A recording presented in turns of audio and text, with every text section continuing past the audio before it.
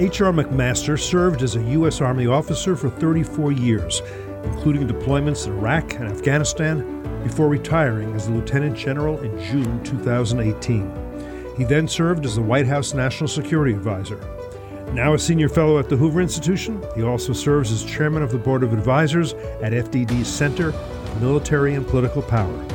At a challenging and dangerous time for the United States, a time when we are threatened by a motley crew of rivals, adversaries, and sworn enemies, I'm pleased he could join us today. I'm Cliff May, and you're listening to Foreign Policy.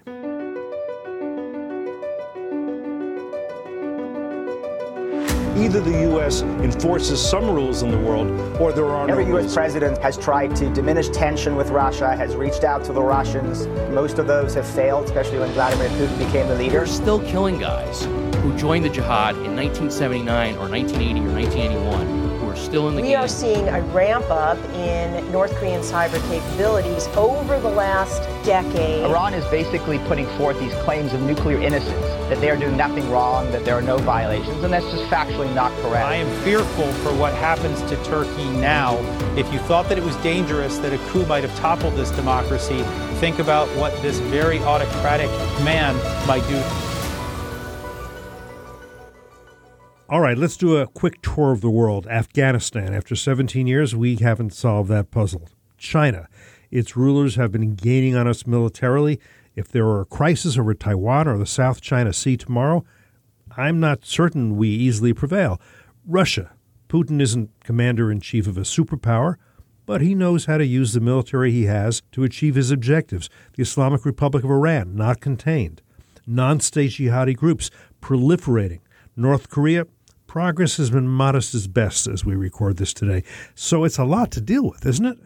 Well, it is. And what's important to understand is that we are in a very competitive environment from a national security and foreign policy perspective. And I think in large measure we're behind. We're behind because I think we're at the end of the beginning of a new era, and the assumptions on which our foreign policy and national security strategy had been based for several administrations were fundamentally flawed.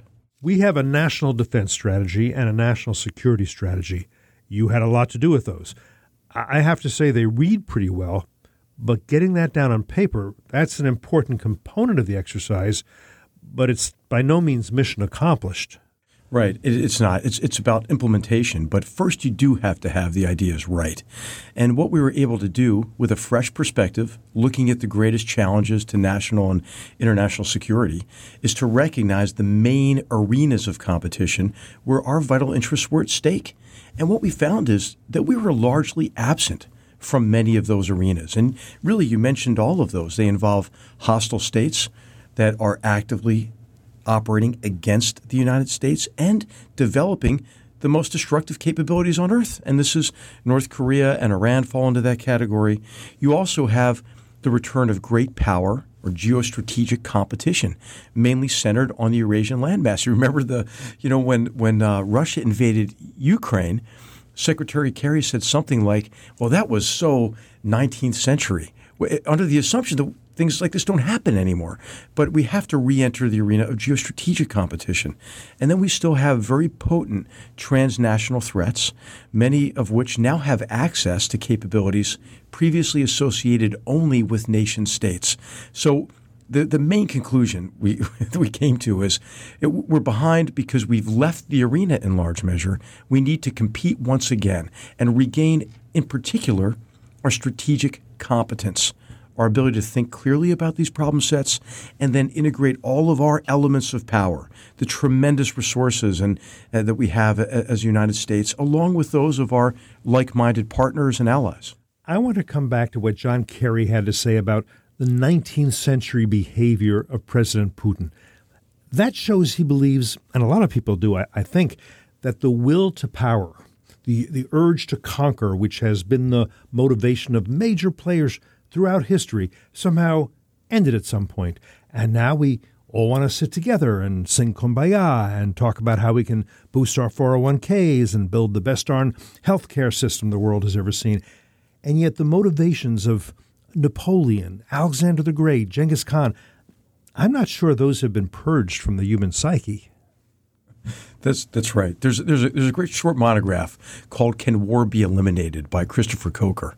The short answer is no, and the reason is that this is a competition for power, resources, survival, oftentimes that drives violence.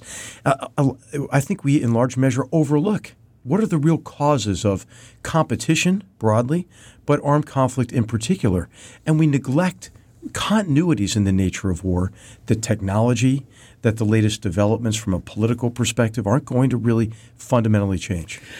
I think a lot of people believe that peace is what's natural, war is not. It's kind of like we think health is what's natural, getting sick is not. That's the aberration. I wonder if that's not entirely wrong. I wonder if in reading history properly, it doesn't become clear that peace is very difficult to achieve, very difficult to sustain, and that throughout all of history, the 20th century was bloodier than the 19th was bloodier than the 18th, that war is actually the natural state of mankind unless you put into play a lot of different factors, one of which is to have a strong nation keeping the peace. That gets back to the idea of a Pax Romana, a Pax Britannica, a Pax Americana. Unless you have that situation, peace is not the natural state of humankind. You have to work hard at peace, right? And that has to do with competitions, especially today, with these revisionist powers on the Eurasian landmass. This is Russia and China, who are acting against us in a very sustained and sophisticated manner. And what China and Russia are trying to do is collapse the international political, economic order and replace it in a new order that's more consistent with their objectives. Russia wants to regain national greatness. China wants to achieve national rejuvenation. And they, in large measure, want to do it at our expense. And when I say our expense, it's the free and open societies of the world. And that's, I think, a very important competition. And it is so 19th century, but sadly, it's also so 21st century. I did a podcast not long ago with Andrew Roberts, who has a new and really quite a wonderful tome on Winston Churchill. And in reading it, part of what's remarkable is the period between World War I and what became World War II. In Britain and France, there was this idea that there was no longer a need for war. In Britain and in France, people said, we don't need to rearm. And Winston Churchill was trying to tell people in the 1930s, but Germany is rearming. Germany intends to have military superiority. And if we wait to respond until Germany has military superiority, we're going to be in trouble. But that's, of course, exactly what happened. It's why Churchill called World War II the most avoidable war, because all you had to do was stop Hitler before he gained military superiority. But Churchill couldn't make that case successfully in Britain, and certainly the case was not made successfully in France. That's right.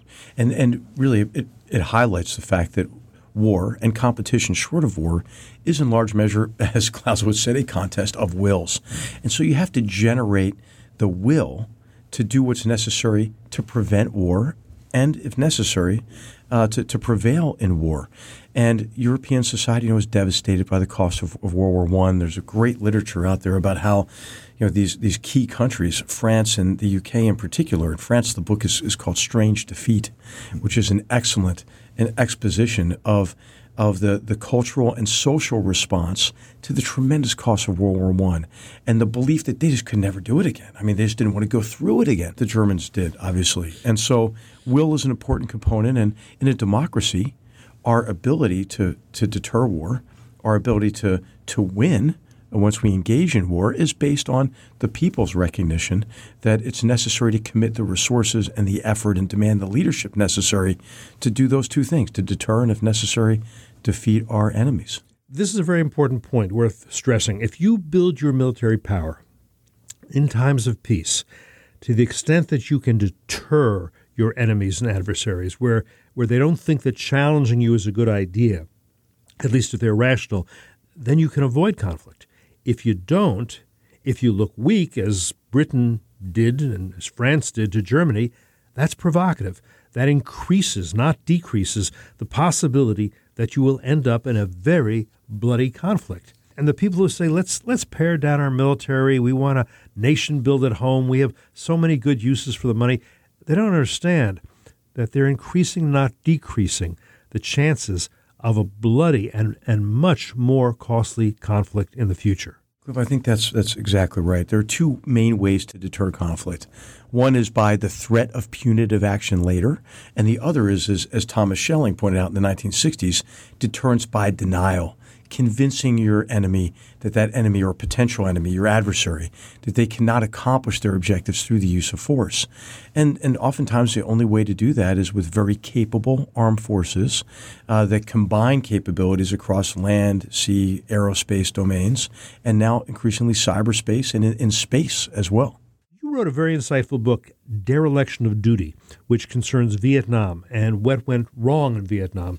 Have you thought about the possibility of writing another volume, a sequel on Afghanistan, and what's gone wrong there? Because as I see it, and feel free to argue with me, after 17 years, we're not winning. And the idea that we're engaged in productive peace negotiations with the Taliban, I just find that hard to believe. Well, it's trite to say this, right? But you mentioned the 17-year length of the war. It hasn't been a 17-year campaign. It's been a one-year campaign 17 times.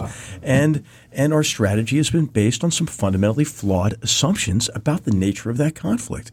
So we had a very successful campaign in 2001 that unseated the Taliban regime in sort of record time with very low losses. And this was our very courageous intelligence professionals and special forces operators working with American air power and working with Mujahideen-era militias who are in opposition to the Taliban regime. They unseat the regime, but we didn't give adequate attention to consolidating those military gains into a sustainable political outcome.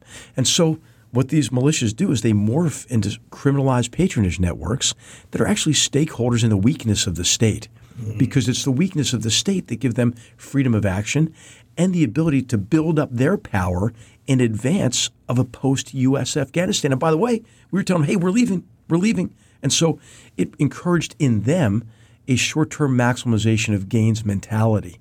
Also, thank goodness for the great work that you do at FDD and what the Long War Journal does and publishes.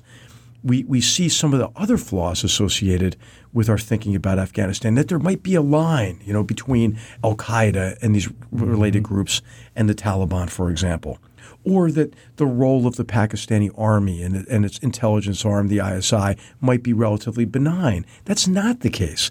And so the Taliban was able to regenerate. They were able to take advantage of state weakness. And we've been in this cycle now where when we do commit the resources necessary, we announce at the same time our timetable to withdraw. And so I thought that the president really broke that. President Trump did last year in this great speech he gave. I think it was in August of 2017, where he addressed some of the fundamental flaws in our strategy, which had been this idea that you could tell your enemy exactly the amount of troops you had. And by the way, under the Obama administration, the Taliban was no longer a declared enemy. So those who were killing our soldiers, those who were committing mass murder of Afghans in cities with car bombs, really weren't even a declared enemy. And so talk about an unwise way to fight a war, not recognizing that war is an extension of politics, as Clausewitz said. War is human, and war is uncertain because your enemy has a say in the future course. You can't announce years in advance exactly what you're going to do. And then, of course, fundamentally, war is a contest of will. So if you say, hey, I'd like to negotiate an agreement. Oh, by the way, I'm leaving. How does that work? It doesn't work. And so really getting the outcome we need means convincing our enemies, in there the Taliban, the al-Qaeda-related forces, the Pakistan's the arm of the Pakistani army, the ISI, that they cannot accomplish their objectives through violence. Then you can maybe get a negotiated agreement. If you remember in the president's speech in 2017, he said, well, maybe at some point in the future we might talk with the Taliban.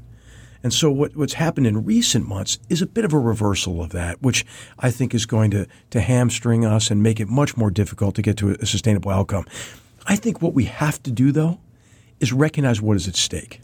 What is at stake is that you could have in Afghanistan the collapse of governance in huge parts of the country, which would then give the Taliban what really we saw ISIS have. Control of large swaths of territory that gives them the resources, that gives them the revenue in connection with the opium trade, and that gives them the land to train and plan and prepare. And you know what? This isn't an academic scenario. This is what resulted in the mass murder of over 3,000 Americans and others on September 11th, 2001. So the stakes are high, and we should also talk more about our enemy. What drives me crazy, Cliff, is when I read a story about a mass murder attack, and it's written in the passive voice.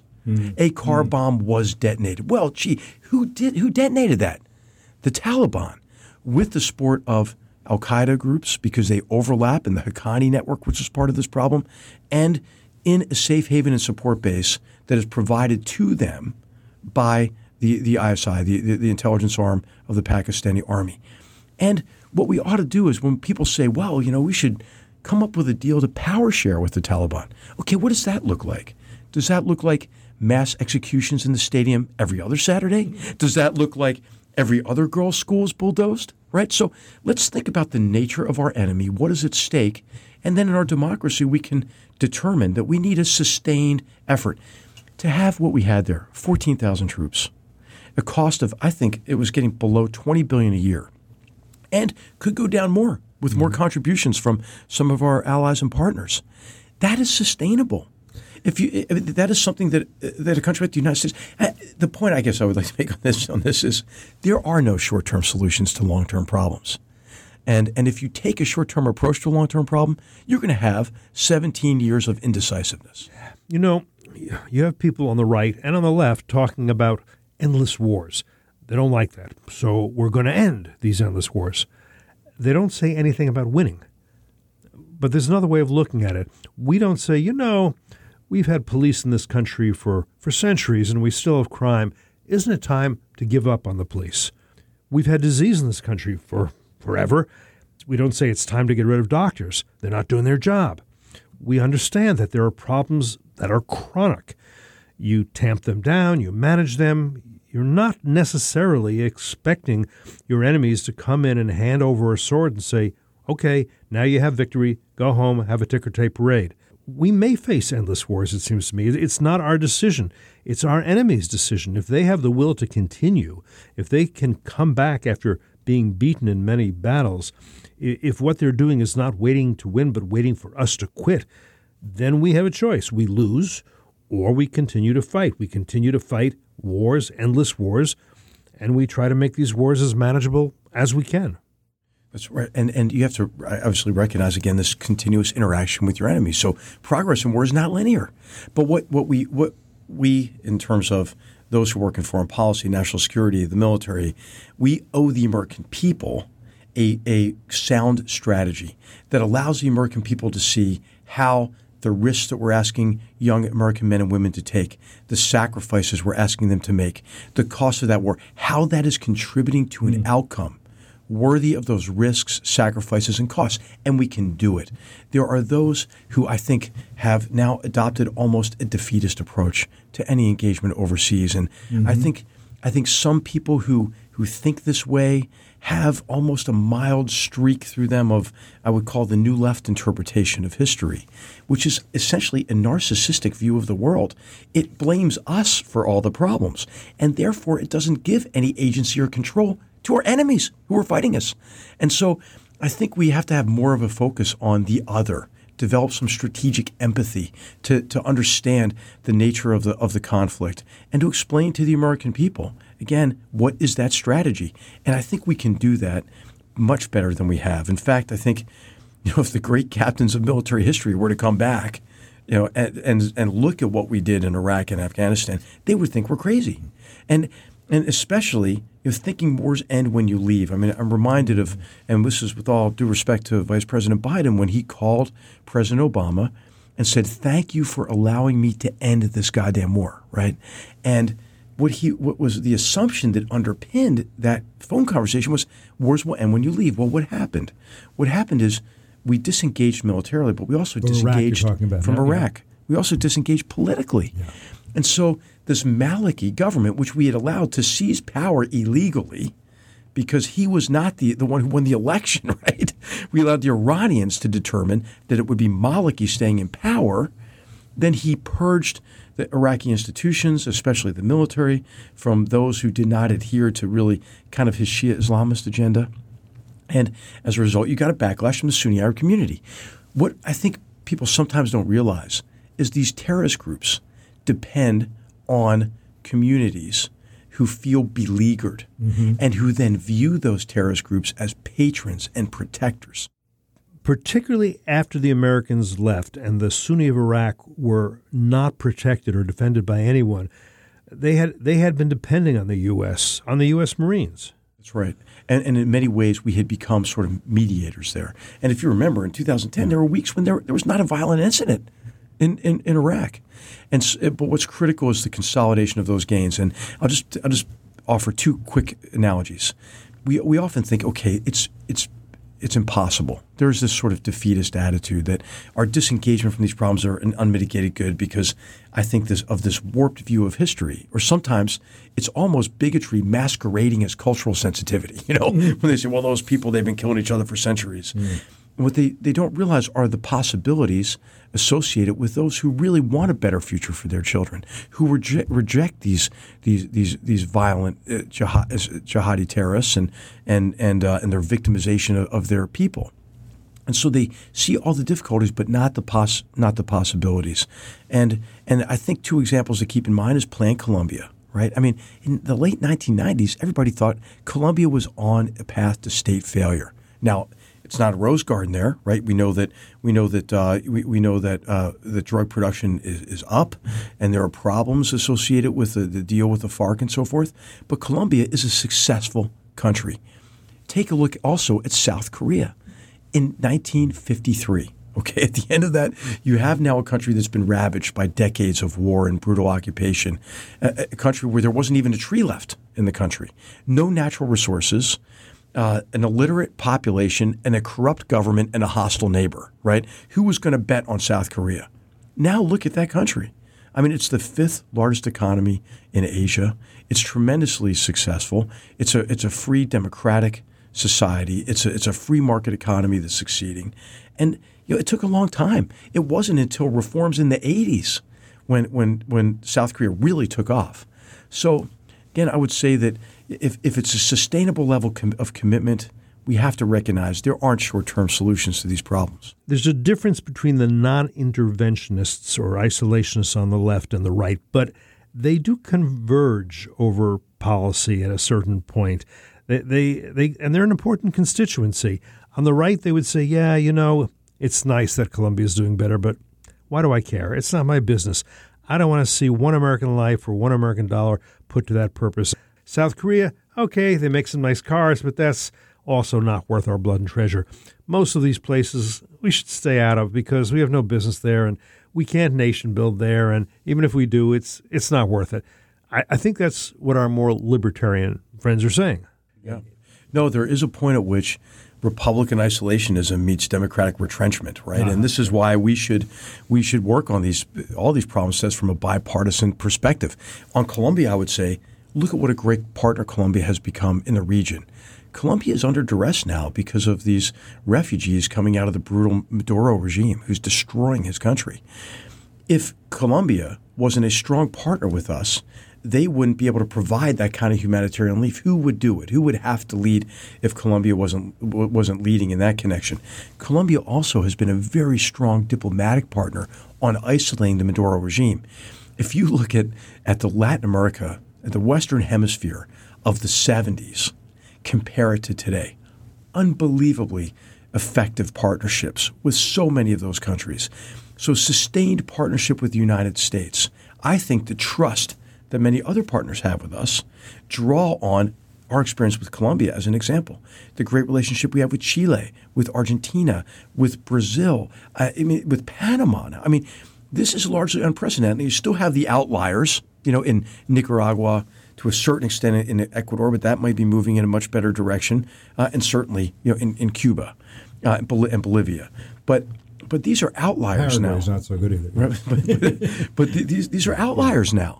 And who would have thought that would have been possible before? In South Korea, you have this shining example of what can be achieved in a democratic society, in a free and open economy. It is the starkest example of the world of the contrast between our free and open societies and a closed authoritarian system across that 38th parallel and the disaster that is North Korea.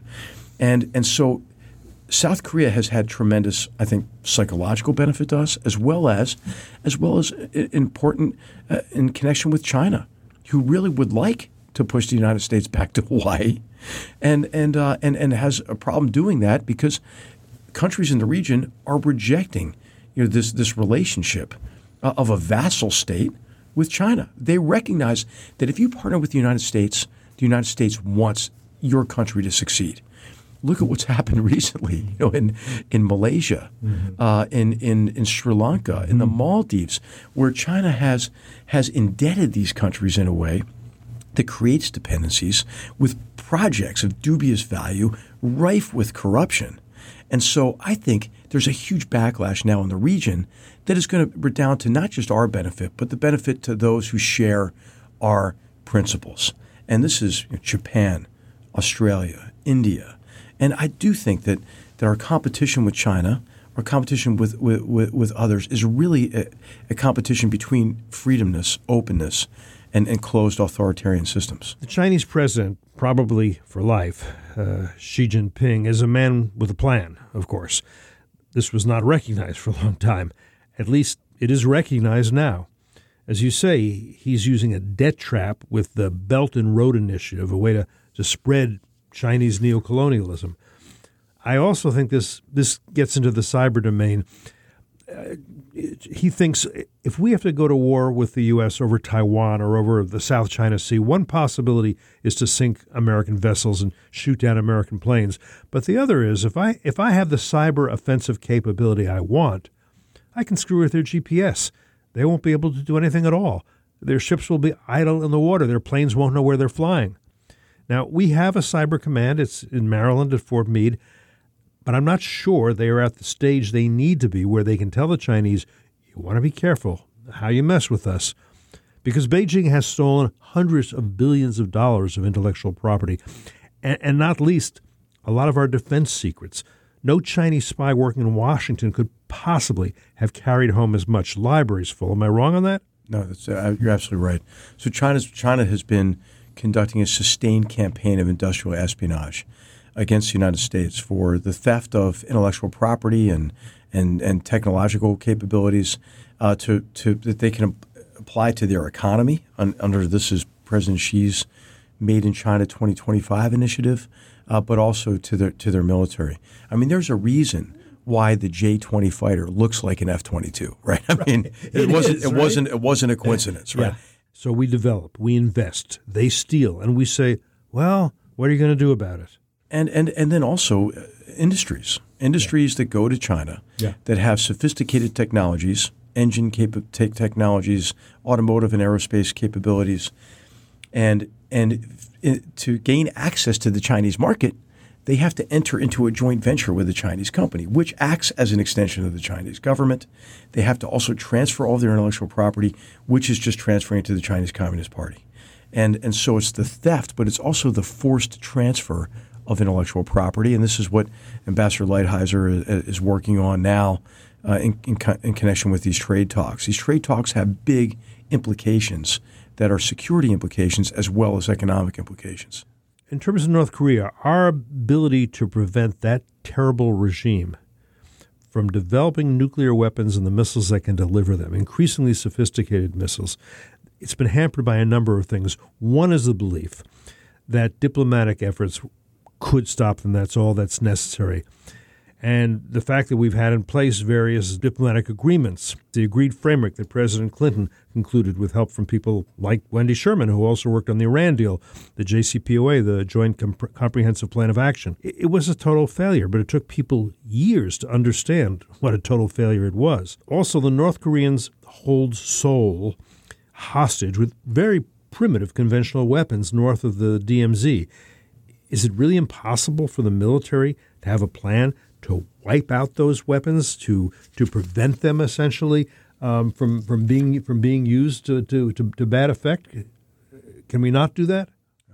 Well, regardless of what you do, any kind of war on the Korean Peninsula will be costly, terrible, and so forth.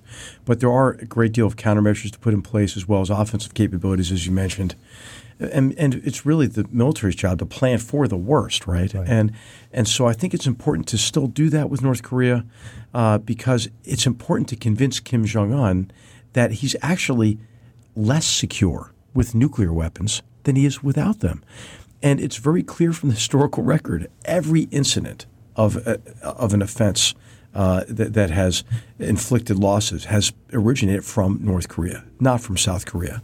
And as you already mentioned, North Korea already has a deterrent capability with this large conventional artillery force. Why does he need a nuclear weapon?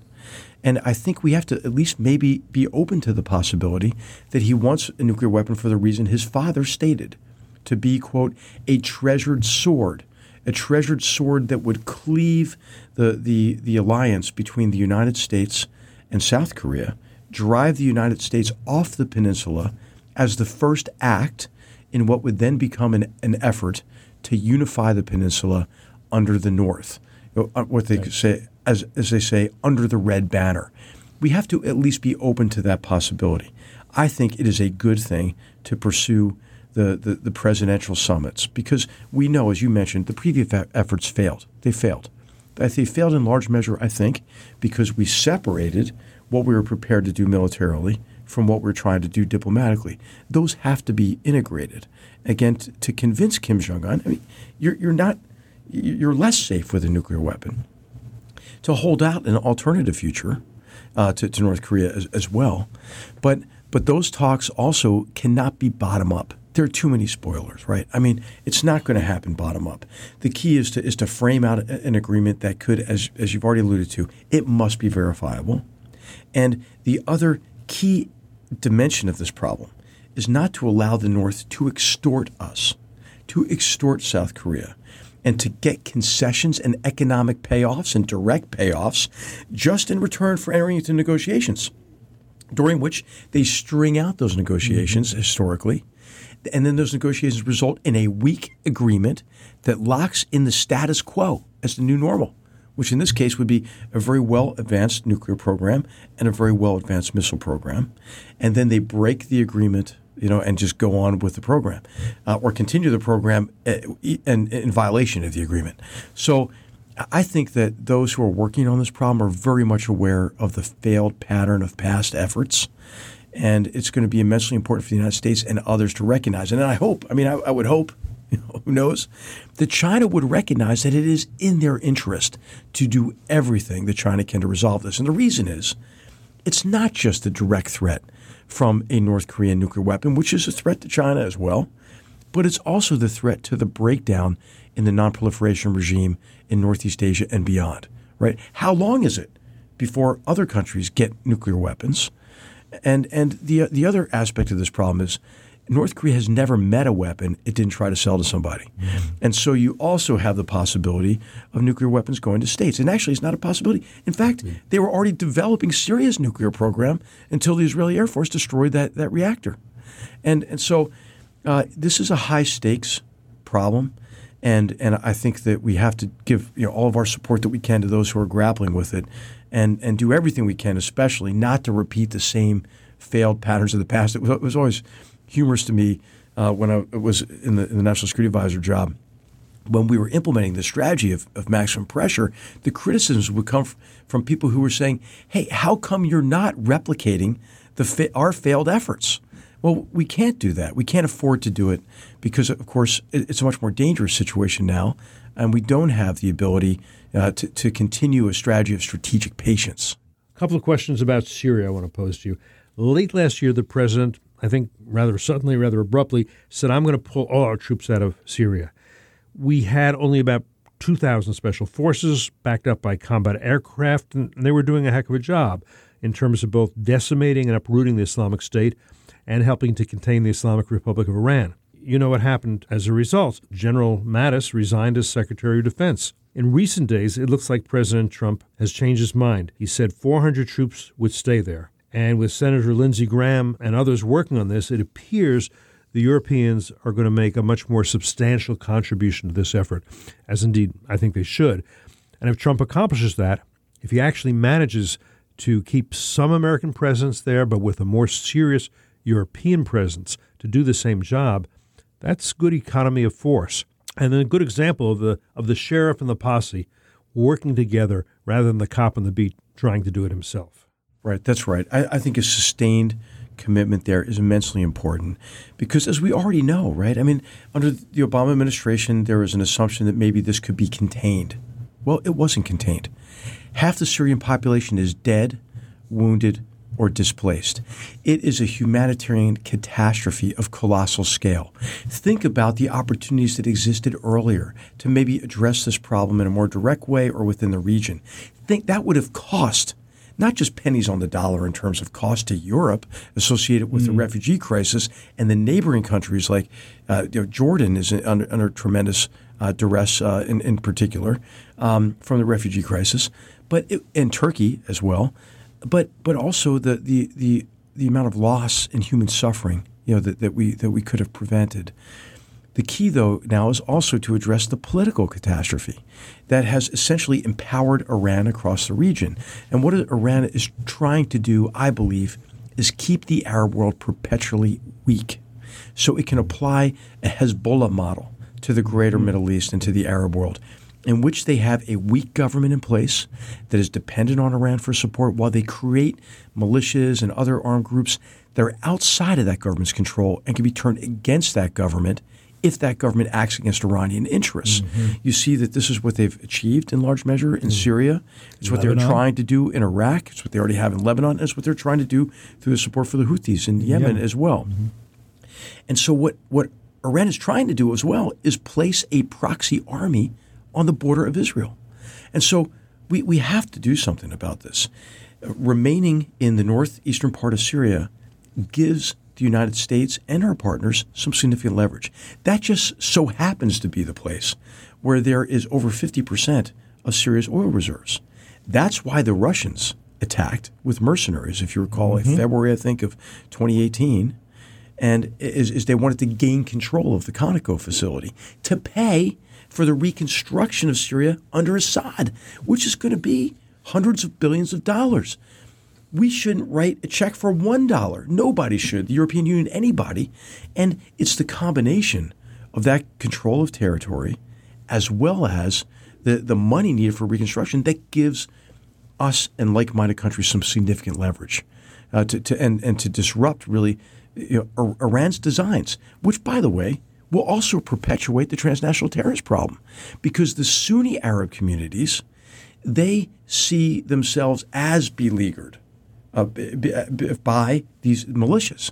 And so they will look to the next ISIS, right, to be patrons and protectors. So to have an enduring defeat of ISIS and other groups, to be able to stabilize that situation, address the humanitarian catastrophe, limit Iran's influence, we need to exert our influence there as well as alongside like-minded partners. Just a few more topics that I want to touch on. One is NATO, and I'll make people on both sides of this argument angry by saying the following. NATO is a very valuable military alliance.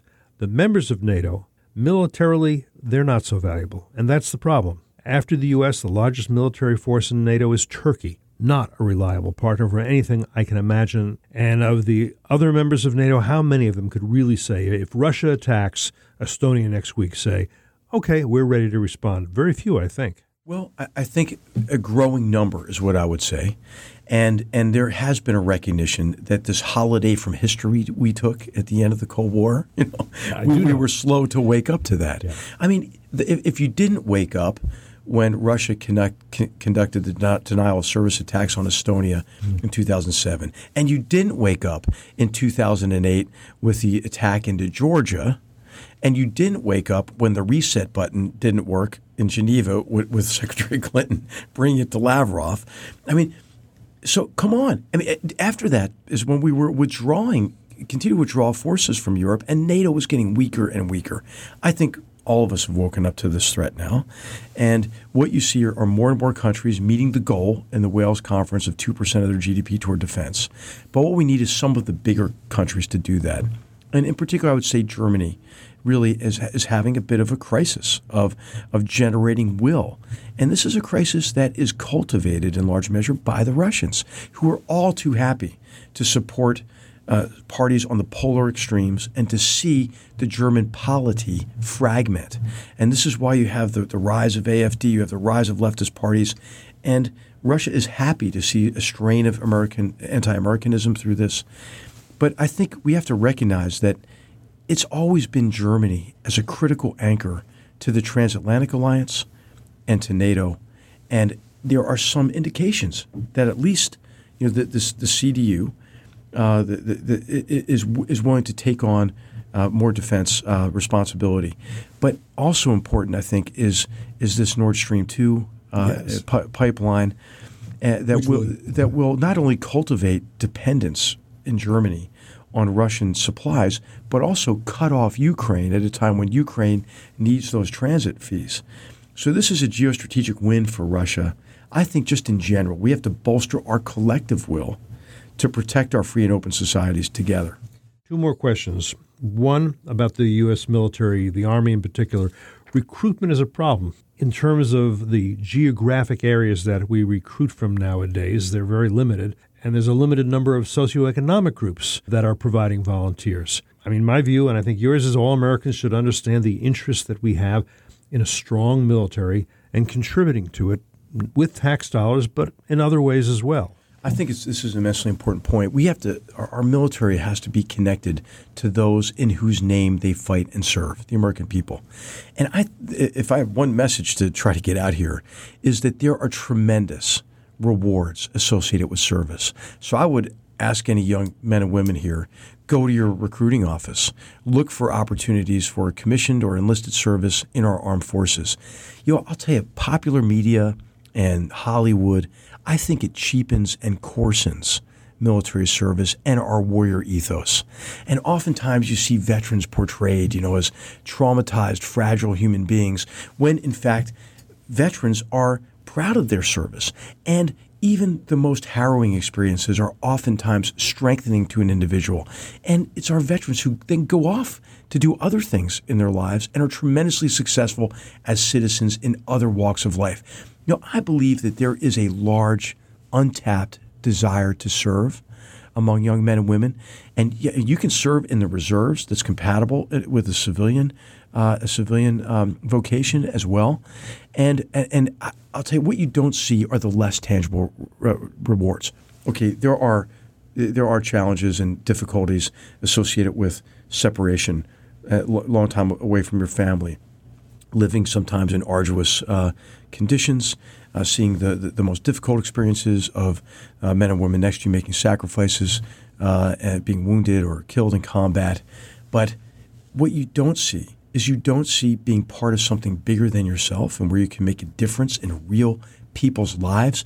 I mean, American warriors are warriors, but they're also humanitarians. I mean, these are the people who are protecting all civilized people from these modern day barbarians.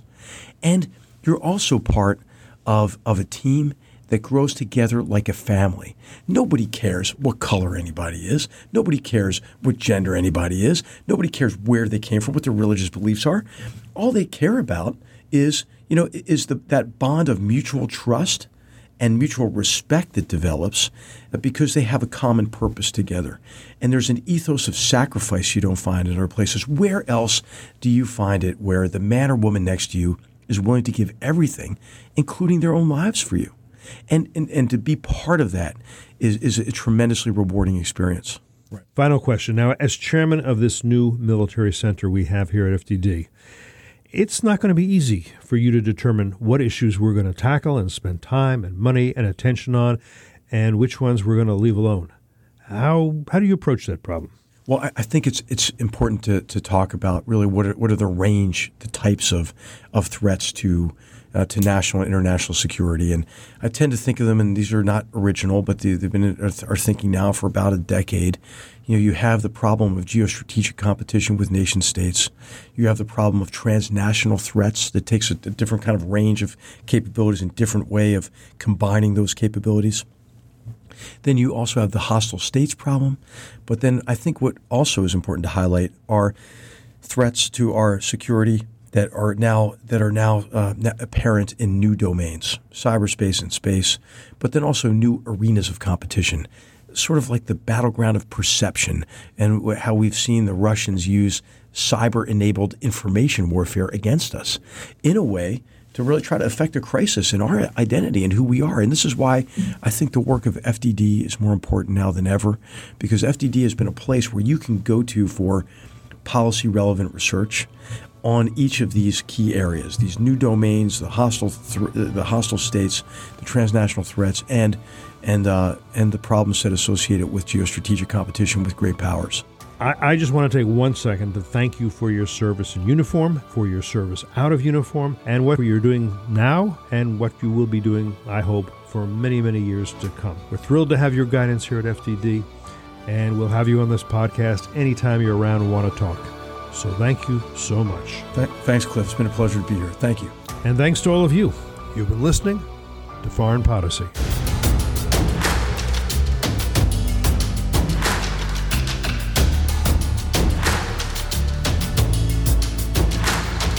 Thank you for listening to Foreign Policy. If you found the program worthwhile, we suggest you subscribe to Foreign Policy on iTunes, Spotify, Google Play, Stitcher, or wherever you prefer to listen to your podcasts. If we could be doing better, tell us. Send us your feedback, your questions, your ideas to foreignpolicy@fdd.org. You can also tweet us at Foreign Policy on Twitter. For more information about this episode and others and about our distinguished guests, visit us online at fdd.org. Until next time, I'm Cliff May, and you've been listening to Foreign Policy.